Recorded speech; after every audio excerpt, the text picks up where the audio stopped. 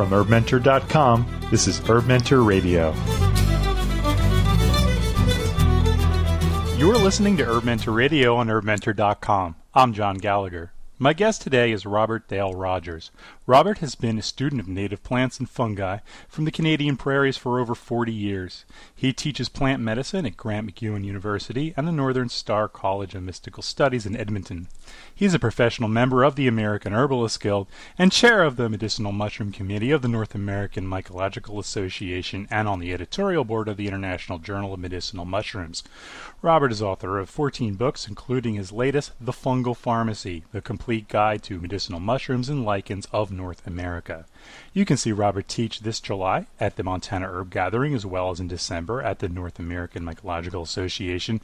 Robert's website is selfhealdistributing.com. Robert, welcome. Oh, thank you. Well, Robert, we're focusing on our fungi friends today. Though you are an herbalist and you've written a lot of books. So on Herb Mentor, we love hearing the stories about how people got into what they got into. So how did you begin learning about plants? Did you start at a young age, or was that something in your family, or something you just kind of picked up along the way? Well, this is the story I often tell, is when I was 6 years old, I actually contracted tuberculosis from my uncle who came back from the Korean War. So we're going back to the mid-1950s. And, of course, I was the most affected. And I remember many years later that during that summer, I would take small glass jars and fill them with water and go around the neighborhood. And I was putting flower petals on top of the water and putting them out in the sun and then drinking them, of course. And many years later, I realized that I was actually giving myself flower essence infusions. And so I guess that's where I started, when I was about 6 years old. And later I came to Edmonton in Canada here to become a medical doctor. And after 2 years of pre-med, I just didn't have the heart for it. And I finished a degree in botany. And from there on, I started studying plant medicine with local native healers of the region, and started to expand from there. And then I finally went to England, went to Spain, and studied there in Barcelona for a while. And then I went to Peru and did a 2-year kind of apprentice in Peru, and started a clinical practice in 1984 in Edmonton, where I live now. Okay, and so that's really interesting. So you had some native elders along the way too, so to teach you about the plants of your area. I mean, have you been centered in the Edmonton area most of your life? Just since university and on. I actually was born in Prince Edward Island, a small province in eastern Canada, and then in Nova Scotia and Halifax, but came out west for university. Okay, and in Canada, there's it's legal to it's legal to be an herbalist, right? No, it's not illegal. It's not. There in Alberta, the province I'm in. It actually is. There is no status. No status. In British Columbia, on the west coast, there is a legal association at this point. But no, I no longer practice herbalism clinically. For about 10 years, I kind of concentrated more on research and teaching and writing. So that's more where I've been the last 10 years. And did that lead you to wanting to work more with mushrooms? Well, I only really started to investigate mushrooms less than 10 years ago. You have to realize in Canada, in northern Alberta, we only have about 1,200 plants that are, believe it or not, that are indigenous. And as I tell people, after 30 years of studying plants and you learn about 40 a year, that's it. They're all, you know them all. and so I started looking around, and I looked at the mosses and I looked at the lichens, and then I started looking at the mushrooms, and it wasn't until I joined a mycological society, and many of the people there who have helped me a lot, including Martin Osis, who is the past president of the Alberta Mycological Society, that I actually started learning about the mushrooms of our region. And then I put two and two together, that that many of the mushrooms that I had been suggesting in my clinical practice actually grew in my backyard. So I was a late bloomer in terms of mushroom picking and identification. No pun intended. No. We're studying mushrooms, medicinal mushrooms. These on Herb Mentor, every 2 months we do a different featured plant. But we just kind of did a blanket medicinal mushrooms to get our feet wet, feet dirty, I should say, so to say. Because it's been an area that we, shy away from, because just none of us on the site have really done a whole lot to really call ourselves and, feel qualified to do so. So we set that this month, and Rosalie on the site is a big fan of your book, Fungal Pharmacy, and she said, "Oh, you got to get Robert Rogers on the line," So thanks for being with us, and so I want to start for folks. Just at the beginning, because, people listen to this podcast, not just on Herb Mentor, but beyond too. So exactly what is a mushroom? Because a lot of people just, think it's, well, I know, we see them in the store, but we also just see the parts that are above ground. So what exactly is a mushroom? Well, that's a great question. I mean, the fungal pharmacy name suggests that it deals with fungi. Mm-hmm. And of course, fungi is a huge kingdom. In fact, it's one of I would say the third after animals, plants, fungi, major kingdom on the planet. And in fact, probably less than 10% of the fungi on the planet have actually been identified or named. And so it's a vast area of study. I've concentrated mainly in the book here to deal with mushrooms, that is either the polypores, that is their pore type shape, release of spores from trees, and or the guild mushrooms that often grow more on the ground. And both of those, of course, are the fruiting body. The actual organism is living in the tree, living in the ground, and spreads huge mycelium mats that actually allow for most plants, including trees, to actually exist. Without the fungi, they would not have a way to really absorb nutrients and water, and so there's a little trade goes on between fungi and plants in terms of, I'll give you some sugars, i.e. the fungi want sugars, and the plants want the other nutrients that are made available by the mycelium. So it's a little trade off that actually works, and they are totally interrelated. Wow. And I read where Paul Stamets said there could be 8 miles of mycelium in 1 cubic inch of soil. Absolutely. That's crazy. So talk a little bit about that, like mycelium and the network and how the size of some of these organisms and stuff like that. It's fascinating. Well, there are some large organisms. In fact, and just south of you in Oregon, there is what some people consider the largest organism in the world, which is a species of honey mushroom, and it's fairly significant. I believe it's around 2,000 acres or something like that. So if you compare that to, say, let's say the blue whale, it is significantly larger. Yeah. And so it's one organism. And how they know it's one organism is they do DNA testing and at all the different extremes, and they find that it actually is the same organism. And does this set up fruit that people can harvest, or that particular species, or like, how does that?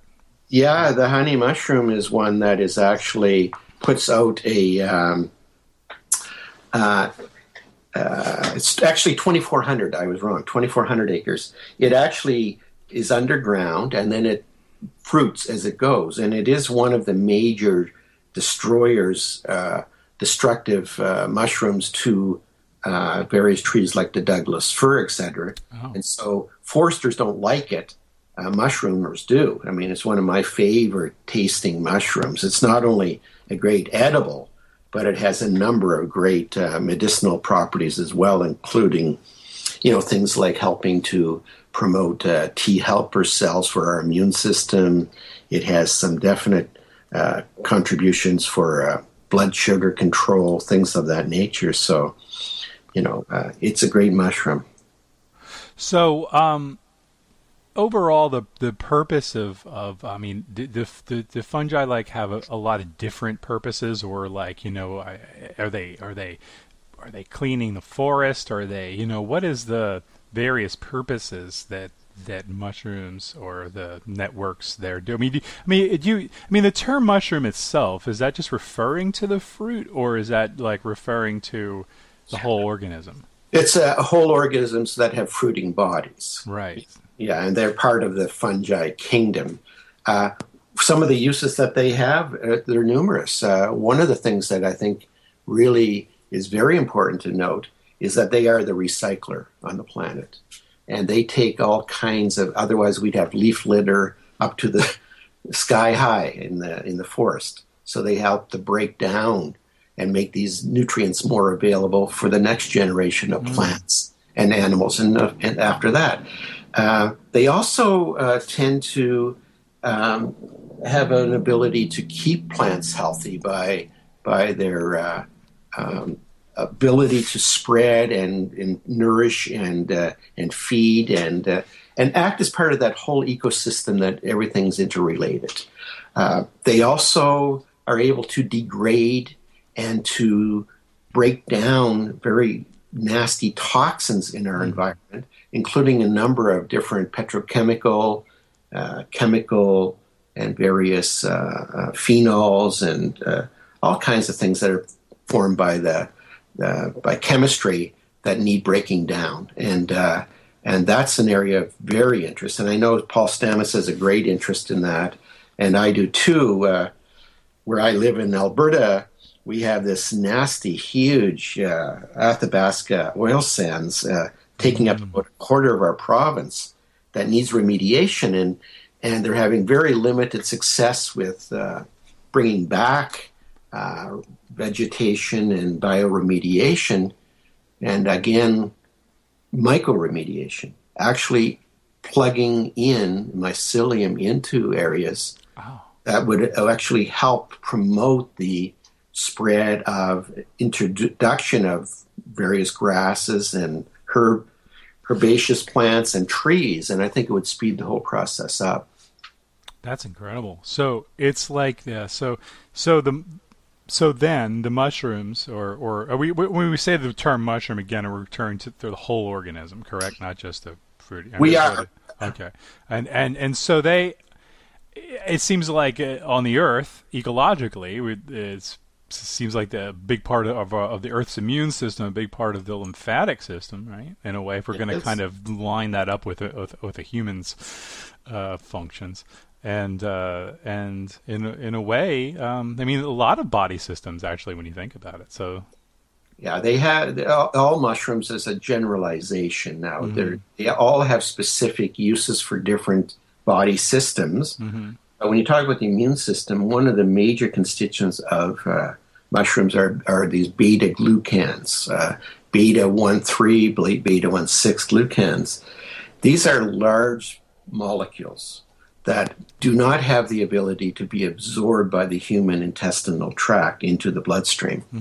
But they do tend to stimulate lymphatic tissue that surrounds these areas, and therefore initiate changes in either the direction, the Th1, Th2 direction of the immune system, or function to encourage more macrophage or interleukin or interferon type production. So incredibly valuable. It's just incredible how you can just line up. I love that when you can line up how something is doing ecologically and also can do for ourselves as well. And it seems like there really is a beautiful example of that.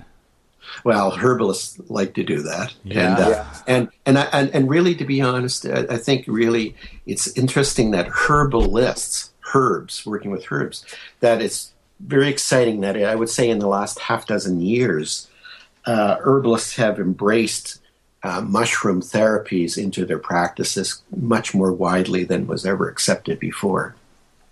At least Western herbalists. Right.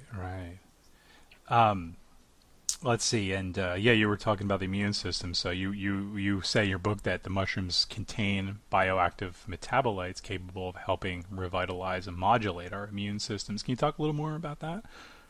Yeah, well, I think the greatest example of this is, let me use an example out of biomedicine. Say you have a inflammatory condition like arthritis or something like that, and you decide to go that you want to seek some help with using a pharmaceutical approach.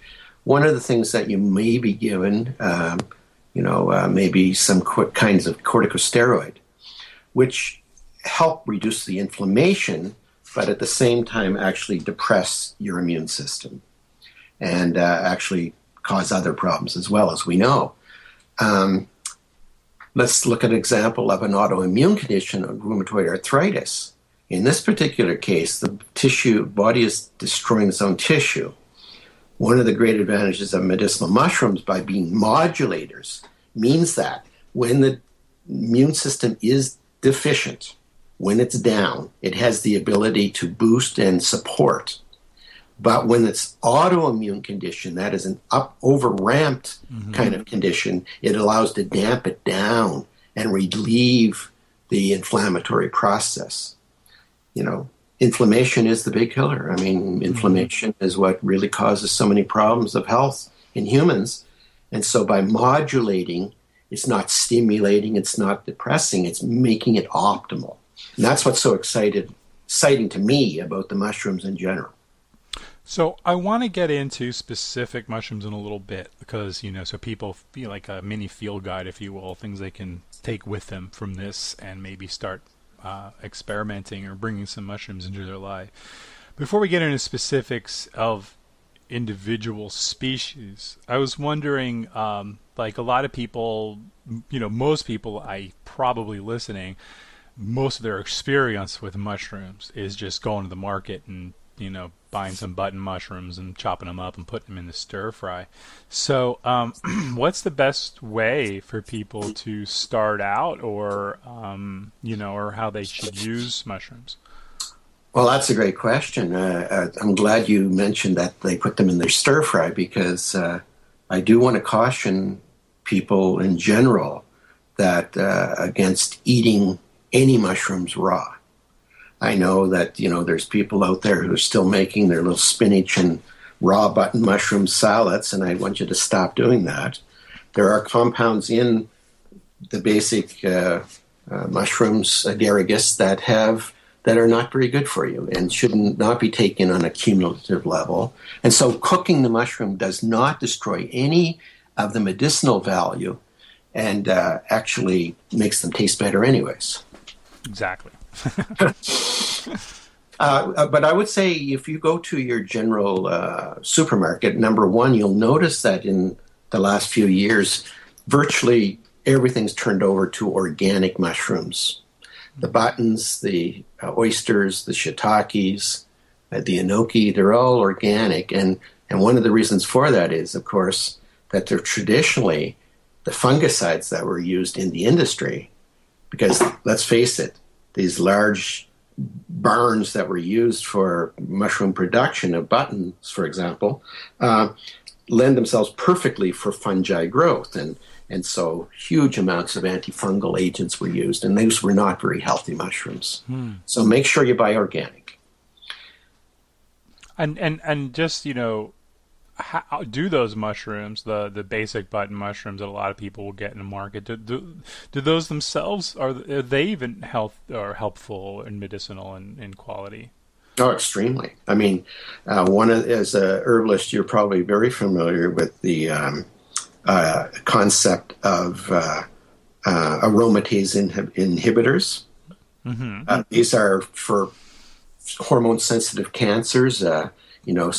Some herbs like nettle root, for example, but button mushrooms have a great capacity for containing aromatase inhibitors, especially against hormone-sensitive cancers, and that's one. They also are extremely useful for blood sugar regulation, added into the diet. They also have a number of different compounds that suggest that they may be very useful in preventing the development of neoplasms in people who are already have cancer or undergoing chemotherapy treatment for cancers. So yeah, button mushrooms are just a given. They're not my favorite tasting. I rather pick them in the wild myself, and certainly, they're tastier that way. But absolutely, I think they're a great mushroom. And so do you yourself use because I've seen tinctures of mushrooms and capsules and dried and so do well, you when would you use those? Why would you do that and not just cook them? Well, you would if it's an edible mushroom like shiitake or oyster mushroom. Oysters, by the way, are a great mushroom they contain natural lovastatin, which helps to, of course, lower cholesterol levels. And 2 big meals of oyster mushrooms a week may be as good for you as your statin drug.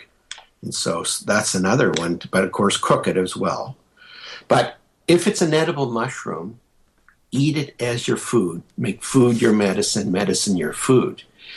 Some of the mushrooms are not edible. They're, especially the conchs, the very hard, woody polypores that grow on trees, they need to be prepared. They need to be either boiled to release those multiple oligosaccharides, polysaccharide chains, these really complex sugar chains that have such benefit for us.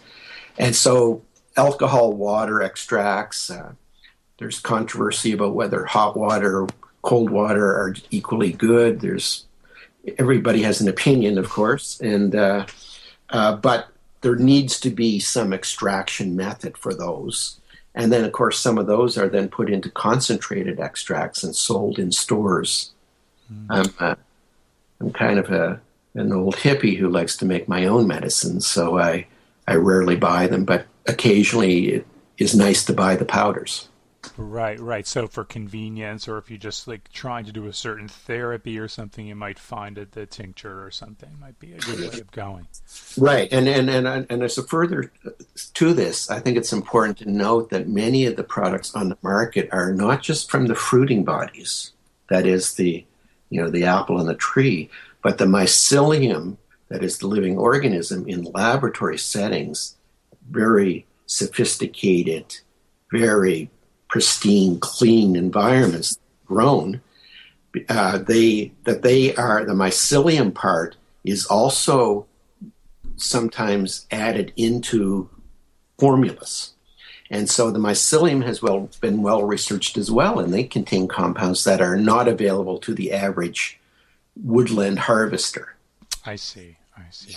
Yeah. So we do on this on our site. We're pretty much very much about the do-it-yourselfer, like you are personally. So and I think that at least it's even true personally, because you hear all the stories and anecdotes of the people who kill themselves. So for those who want to get started in harvesting mushrooms, when you do a class, where do you look? How do you do this safely? Okay, well, there's a couple of rules about mushrooms, right? Mm-hmm. There's a couple of sayings. One is, if you cannot name the mushroom, don't eat it. Makes sense. And don't make a medicine of it. You have to be able to name it. That's the first rule. And so, if you can't do that, then I think it's really then you have to start from that. And you go out with someone who actually is experienced and knows, so that when you see it and you name it, after a while, you'll start to get familiar with it. And some of the books that just are pictorials, they're not accurate enough sometimes. You really need several books. And my bookshelf is full of fungi picture books, and you can't carry them all in the woods with you, but you can bring many of them back and then start to learn how to use keys and identify for yourself. It's really important. And you have some nice color shots as well in in your giant book that I'm holding right here. Oh, thank you. Yeah, I probably took about 80% of them, Wow. but I had help from some other students of mine, as well as a great photographer called his name is John Pleshke out of Pennsylvania. Contributed some wonderful pictures as well. Mm-hmm. Okay, so you've identified it. You've got an expert. You've gone out there. That's great. I love that. That's a nice, safe answer. And so, is there any, as far as location goes, is there any red flags, or like, is it because most of them are growing in a forest that you're not really dealing with side of the road issues and things like that, or? Oh, well, they do concentrate heavy metals and things of that very, very distinctly. You do need to be very cautious when you're picking mushrooms, both on trees and on the ground, particularly. Mm-hmm. Some of them accumulate cadmium and arsenic and various things, cesium, radioactive areas. I mean, there's reason to believe that radiation came over from Japan recently, and so that would be picked up and accumulated by organisms, including fungi. So, yeah, where you pick is very important. You don't want to be picking downstream from, petrochemical plants or even from farming. Nitrates and nitrites are very common in some farming practices, nitrogen fertilizers, and be careful about those kind of areas, yeah. What about lookalikes? I mean, that's usually the big thing people say, like, oh, so-and-so thought they were picking a morel or chanterelle or something, and then they picked, it was the wrong time of year, and then they harvested, and then they died. You are hearing those stories. Well, people are dying. Yeah. I mean, there's some new, there's very recent, Michael Bugh, who's head of the toxicology for NAMA, North American Mycological Association, was just up in Edmonton a few weeks ago, and we released a poster that Martin Osis and I worked on for about a year that is on poisonous mushrooms, and for that specifically that purpose, what mushrooms could people misidentify and ingest by accident, and then what are the standard treatments, measuring and naming that mushroom, and then treating as soon as possible in emergency wards. And we've now got this all over the province, this particular poster, and I'm kind of happy that we got that out there. Nice. So what would you consider like the number one misidentified, look-alike one that's poisonous but might look like something that's people might want to pick, or is there any? Oh, there's a classic one. And it's the one that's probably responsible for 80% of the poisonings in North America. Oh. There is... Which one's that? Well... Tune in next time. It has a profound name. It's called the Destroying Angel. Mm-hmm. And it's Amanita. And Amanitas, of course, are white-gilled, white-spored mushrooms that have a little vulva on them. But when they're very young, when they're just popping out of the ground, they can easily be mistaken for the common wild button mushroom. And unless you actually dig down further into the ground and then cut it in half so you see this little encased amanita, you could easily mistake that. And if you took those home and fried them up and ate them, about a few hours later, up to maybe up to 8 hours later, you start to feel quite sick, vomit, feverish, etc., cramping, and then you feel okay. Then you go, oh, I guess I just, ate something bad. And then 3 days later, you die an excruciating death of kidney and liver failure. I thought you were going to say it all got better after a few hours, but you give me 3 more days to die. It's one of the most deadly. In fact, the standard great antidote for this is silibinin, which is... from milk thistle, as all of our herbal friends know, milk thistle seed. Silibinin is used intravenously to reverse the kidney and liver failure that is associated with this toxin. And it's unfortunate that many hospitals in Canada and the United States don't stock it. It's the number one thing that will save lives. Wow. That's probably something you keep on hand then. It's something that I'm encouraging our own healthcare system in the province here to make sure that we do re-look at this issue, because it isn't come up very often, but if it saves one life, it's worth it. Do these two different mushrooms, the wild button mushrooms and the destroying angel, would they be coming up around the same time, or is it like, Yeah, they're coming up at the same time, and they come up on lawns. I mean, I live on a ravine in the middle of a larger city, and I often go down into the valley there and pick. And I walk by lots of button mushrooms all the time. I'm kind of, I like try more exotic things, but yeah. And I also have to keep in mind that when I go out and pick, that I have to bring home for supper something that my wife enjoys as well. So she's got favorites.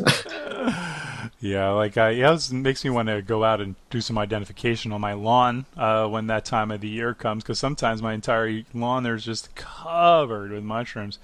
Just like right now, it's just covered in moss. My son's out there mowing the yard. He's like, "Dad, there's no grass out here. It's just moss anyway." How lucky are you? Out here in the wet zone. Well, it's funny that it does strike me as ironic that somebody who lives on the bald prairies of northern Canada actually wrote a book like this on medicinal mushrooms. And you'd think that I'd be living in Washington or Oregon, or at least in Vancouver or something. Yeah, Vancouver Island or something. Yeah, exactly. That'd be perfect place probably out in Vancouver Island, I imagine, with all those forests. I do try to get out once or twice a year to usually do a 2-day, 1-day in classroom talking about medicinal mushrooms and how to prepare them and how to use them, what they're good for. And then the second day, of course, we get out into the old growth forests and find them.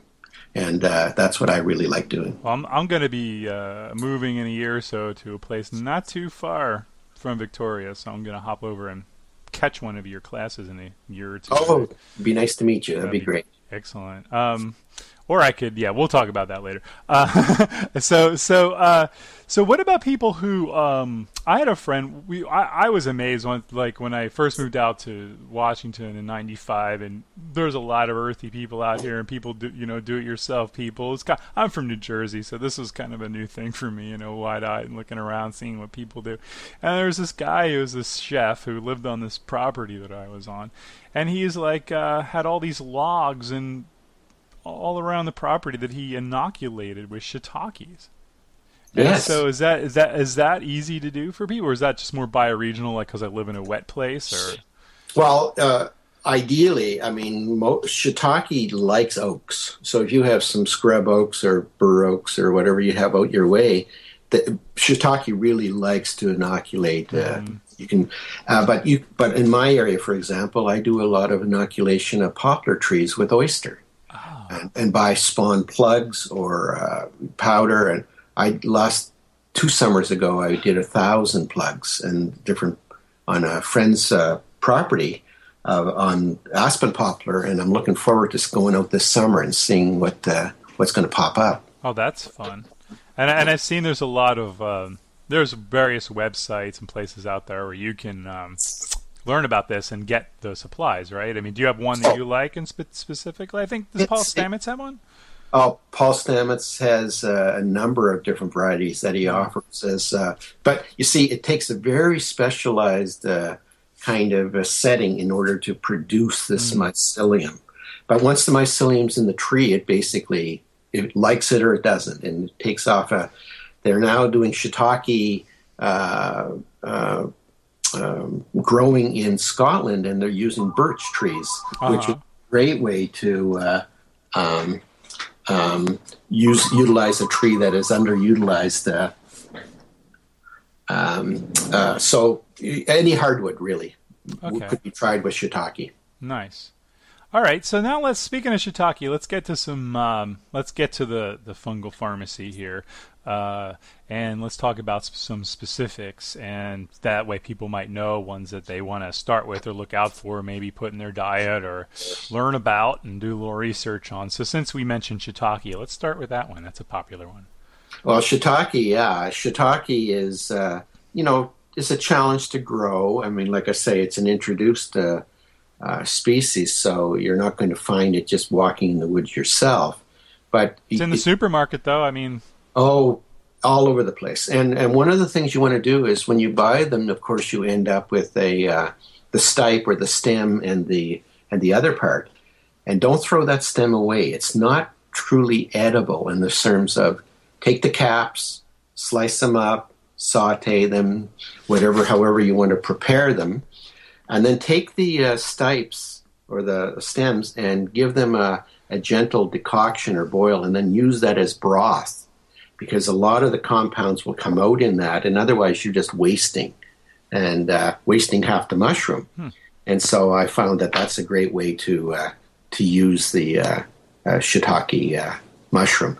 It's a great medicinal. It has definitely has proven benefit for people who want an alternative choice for who are HIV to keep their viral loads low. It specifically has been shown to be very good for that. Shiitake, antiviral in general. I mean, the herpes virus, the cold sore virus, things of that nature. Shiitake, very, very useful. Immune system generally, a good modulator, and it is one of those well-studied mushrooms that has a bit of a myth to it that I need to say. Lentinan, which is one of the active ingredients of shiitake, is not easily absorbed by eating. That is by ingestion. Most of the studies that have been done on it have been from injections of the active ingredient lentinan in Japan. So you don't think that you're going to get the same benefit from eating the mushroom that you would from some of the studies that have been done. Okay. Having said that, there are other compounds out there. For example, there's a product that's available in the markets called AHCC, which stands for active Hecose correlated compound. Is not relevant, but what they've done is they've grown it on particular substrates, and this has been found to be extremely useful for different things such as liver cancers, gastrointestinal cancers, helping improve tolerance for people who have low immune markers. So it's avian flu, West Nile virus, things of that nature. So it has been shown to be extremely useful for those kinds of things. Wow. Yeah. Now, I usually like, it's, of course it tastes better when you get the fresh mushrooms and all, but it can be pricey. And I've been in some markets where I've seen like these big bags. Sometimes you go into an Asian market or something, you see these big bags of like dried shiitake mushrooms, right? And they're cheap and all, and you buy them. And what's your opinion on those? I mean, should they be avoided? Or there like fungicides and things they're being used on some of the like? Do you get what you pay for, and certain quality that you should look out for?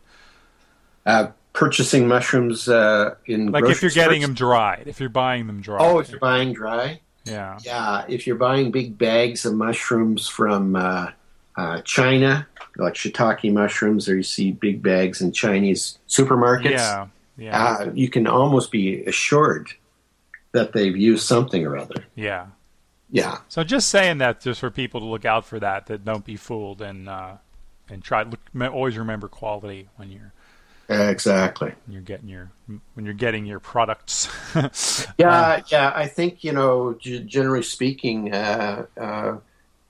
because they're so available fresh, they're much more delicious that way. Although they do reconstitute well. Mm-hmm. I mean, if you're growing a lot of them and you have a plethora of them, dry them for yourself, and definitely. By the way, some of the work done by Stamets was interesting. Is that he exposed various mushrooms, including shiitake, to sunlight for a brief period of time before harvest, and found that they really increased the vitamin D levels significantly. And so that's something you can think about as well, that even though many of them grow well in the dark initially anyways, that natural vitamin D and ergosterols, which are all the mushrooms are full of these compounds, are precursors to vitamin D. And people who live in areas like Seattle and parts of the wet coast, as you call it, you're not getting in the wintertime anywhere near the kind of sunshine that you should have. And vitamin D has been shown to be a significant contributor to well-being, particularly to a number of conditions like diabetes, in fact. Yeah, we have to supplement here. It's like the one supplement that I take that I have to take a lot of every day. And if you ate mushrooms, you wouldn't have to. Good to know. All right, yeah. I like this. Makes me want to go inoculate some trees in my my tiny little two tree, I call it my forest, in my little postage stamp suburban backyard. Well, and of course, there are some contraindications with some mushrooms. They do interact with drugs. People who are on blood thinners, for example, should use shiitakes with some caution. That there are compounds in there that are natural blood thinners. That means if someone has a normal physiology and no problems, that's a good thing. But if they're already taking a number of drugs for blood thinning, that may put them one step over that line. So just use it with caution. Okay. And how about reishi? Well, reishi is the classic. It's been the most researched of probably all the mushrooms. There's controversy about whether you actually have reishi on the coast there.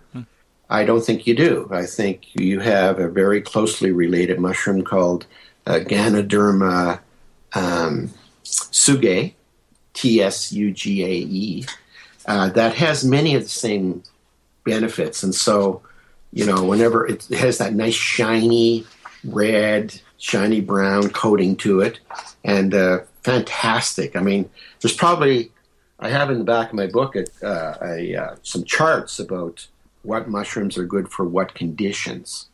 And reishi, Ganoderma tsugae, and lucidum, they go straight across the chart and fill in just about every category. So, for everything. Wow.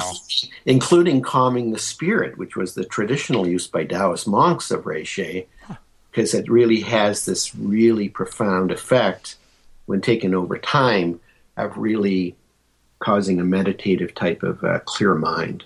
And is this one that you just get fresh or buy fresh and cook up, or is it something you have to? Well, they're extremely woody. They cannot be eaten. They have to be actually processed on some level. And so on the market, you'll often see mycelium and fruiting body combinations, which both have a number of uses. And in fact, in some work they've been doing now, they're actually taking and processing the spores. Each of these fruiting bodies will produce millions of spores a day. And these are very tiny, if you can imagine. And these spores have compounds in them that also have been shown to have medical purposes. It would be like if the mycelium is the apple tree and the apple is the fruit, then the spore is the seed inside of the fruit. Oh. And so they're doing work with reishi, and it's for everything. It's for any kinds of, liver tonic, kidney tonic, cardiovascular, for blood pressure, for cancers, diabetes, you name it. This is one you could buy dried and then tincture yourself, huh? You can, and again, I caution you that if you see big barrels of reishi in your local Chinese superstore, that those may not be the optimal mushrooms to be utilizing.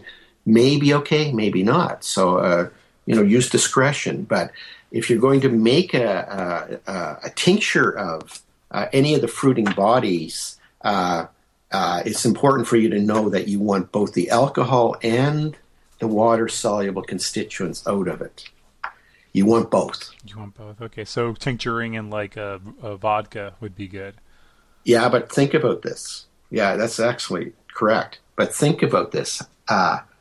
If you need to boil the mushroom to get out the active ingredients, which order do you do this in? Oh, right. So you're going to do a decoction and then maybe just go with grain alcohol for the rest. Yeah, many people have their own opinions about how you do this. Like if you boil first, and then you have this mushroom, the marc left over, you put into alcohol. What are you going to do for 2 weeks with this water? So my suggestion is this: that you actually take the mushroom, chop it up finely, put it into 95% ethanol. You've got Everclear out your way, I assume, right? Right. Sure. Yeah. Do that at 1 to 5. Let that sit for a couple of weeks. Then strain out, and then take the marc that's left over, and then make a 1 to 20 decoction with that. Simmer that down to half, and then combine the two. That's for almost any woody polypore. That seems to be a formula that gives you an optimal 30% extract in the end.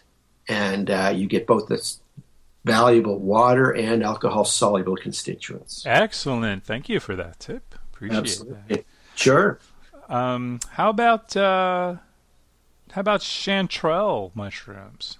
Oh, they're tasty, aren't they? Yeah, they are. That's to be honest, I haven't done a lot with mushrooms, but that is the one that I have, apparently correctly identified because I'm still here. Okay. And found in spots. And the heartbreaking part here is when I found spots and you finally find them and you go and you harvest. You go back the next year and often it's back in logging areas, and then the area's logged the next year, and so it's like, my spot's gone, and so that's such a drag. Sometimes I just give up, and it's time to harvest because. I know. Yeah, it's good. I mean, I often go out. This year, I'm looking forward again. I'm going out to the.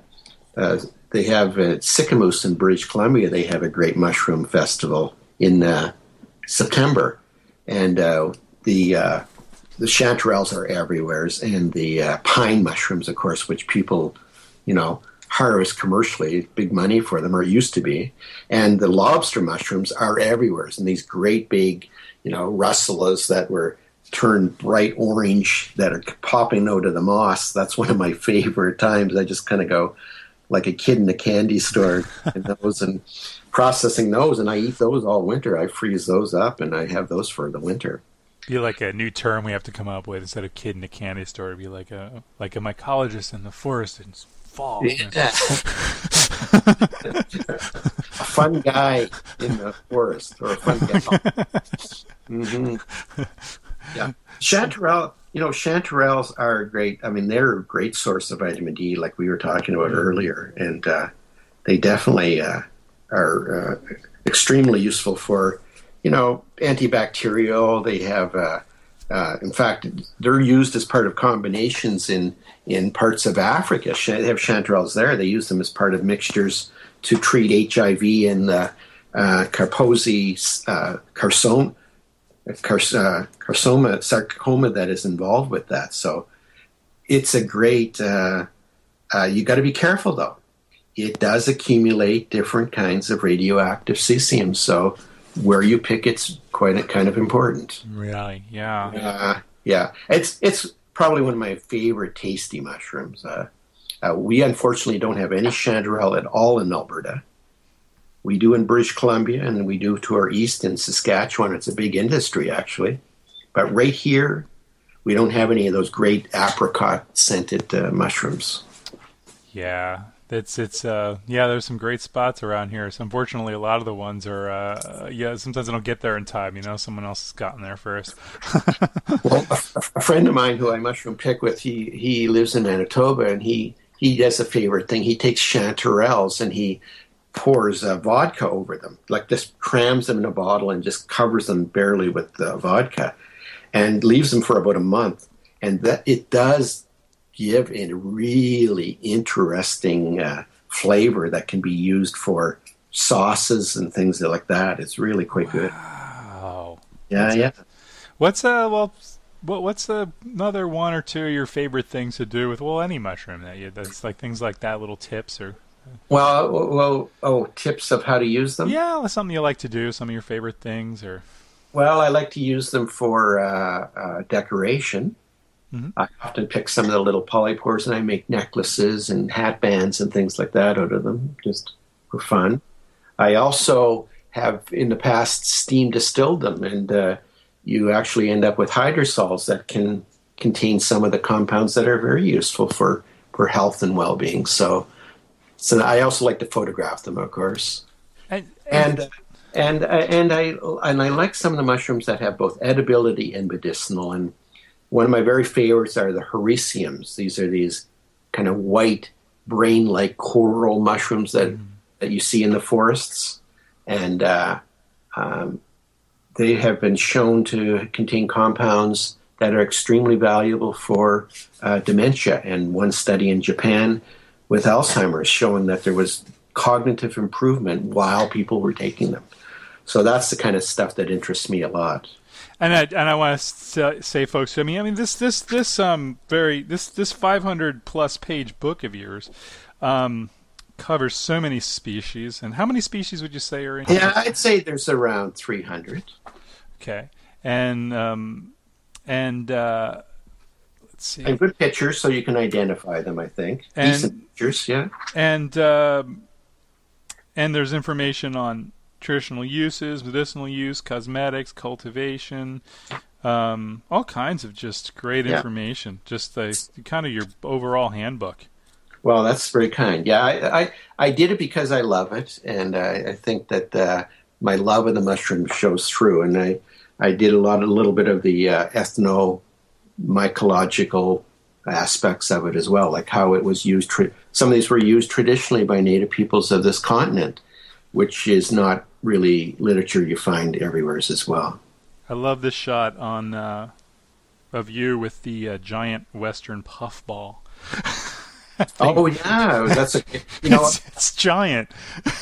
You know what I won for that? What? I won $300 in a contest for that. Wow! Just for finding this really big puffball? They had a humongous fungus contest in Edmonton, and it was on a television station, one of these morning early breakfast shows.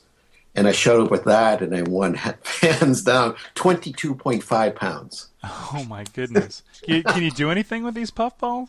Well, you certainly can eat them while they're at that stage of before they turn into yellowish and then brown and dark. Well, I could feed the whole town.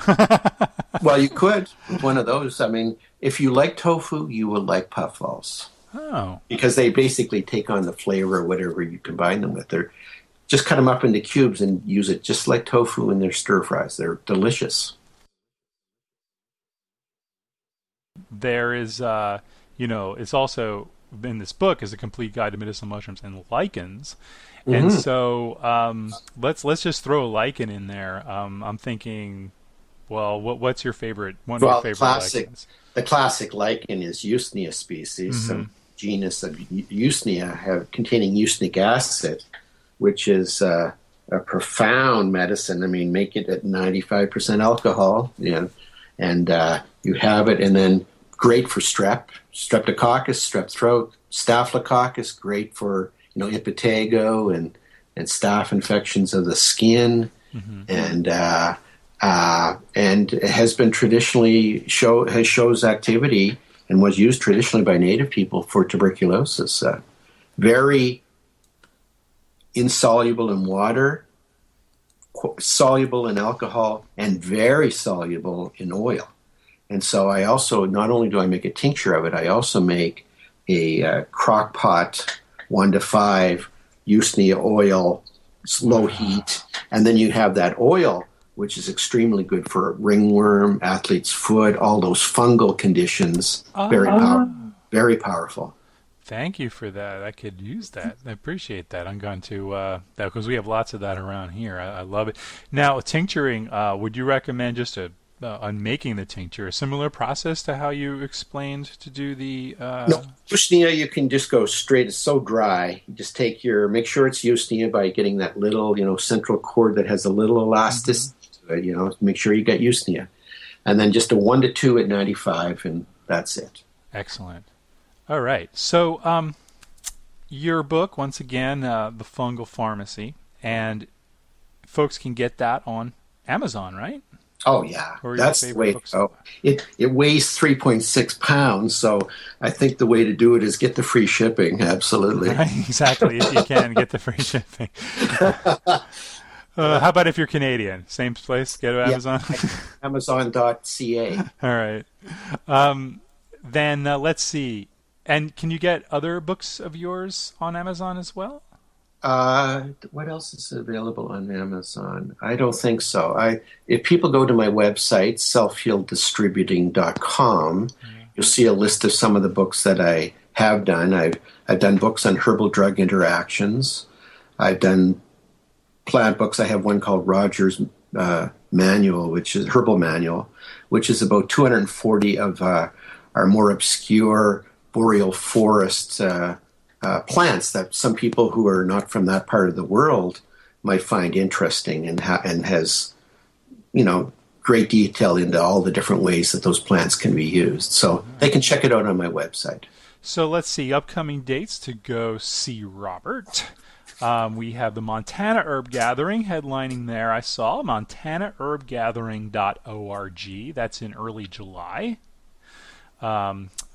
You can go there to see the exact dates. Just for those wondering, also just to mention some of other friends on Herb Mentor, Rosalie, who's a teacher here on Herb Mentor, will be teaching there. So I'm sure you will meet her, Robert, when you're there. Oh, I look forward to that. And as well as I think is Matthew Wood and a few others too. Yeah, I love Matt. He's great. A few other folks that you all know from Herb Mentor interviews and all will be there. So that looks like a great one. I wish I could go to that myself. I will get out there one of these days. And every second year, Alberta, we now have a herb gathering up our way. We had one last summer. It was very successful. Matt came up, and we had different people from all over the Pacific Northwest came. And in late July of 2013, we're going to have our second Alberta Herb Gathering. And so you can go Facebook that, and you can find a little bit of information. We haven't lined up all the speakers yet, but it's coming. So. Oh, cool. Yeah. That's great. I'll just look on the Montana site here. Oh, gosh, got Corey Pine Shane, Todd Caldecott. There's Darcy Williamson, Chuck Garcia. It's action-packed. I don't even want to teach. I just want to go to workshops. Have you met Chuck Garcia? I have not. No. Oh, he's a trip. You got to meet this guy. He's going to be teaching there. He's from California, and he taught the last couple of years at the Traditions in Western Herbalism Conference, and the guy's awesome. Oh, good. Yeah, you'll have a good time with him. He's a great stories to tell. And then so we've got in Victoria, Pacific Rim College. That's in October. You can go to pacificrimcollege.ca. And that is also accessible to us Northwesterners. Just go over to Port Angeles, hop on a ferry. In an hour, you're going to be in Victoria. Bring your passports, and you can get up there. And also NAMA, which is NAMYCO, like North American Mycological, so NAMyco.org. And that's December 13th to the 16th in California. So that's another place to be. Yeah, that's a nice one. That's in near Santa Cruz. Ooh. There's all kinds of really interesting Northern California mushrooms out at that time of year, and I'm going to give a little talk on medicinal mushrooms as well. And who doesn't want to get to California in December? That'd be awesome. Get out of the snow. Absolutely. And selfhealdistributing.com is Robert's website. And Robert Rogers, thank you so much for joining us today on Herb Mentor Radio. It's been very educational, enlightening, and it was a good time. So thanks for spending time with us. I really appreciate it. Oh, thank you very much. It's very kind of you to invite me. Thanks. Herb Mentor Radio on herbmentor.com is a production of learningherbs.com. Visit learningherbs.com for free herbal lessons including Herb Mentor news, home remedy secrets, and supermarket herbalism. You'll also find the herbal medicine making kit and our board game Wildcraft. Herb Mentor Radio. Copyright learningherbs.com, all rights reserved. Thanks so much for listening.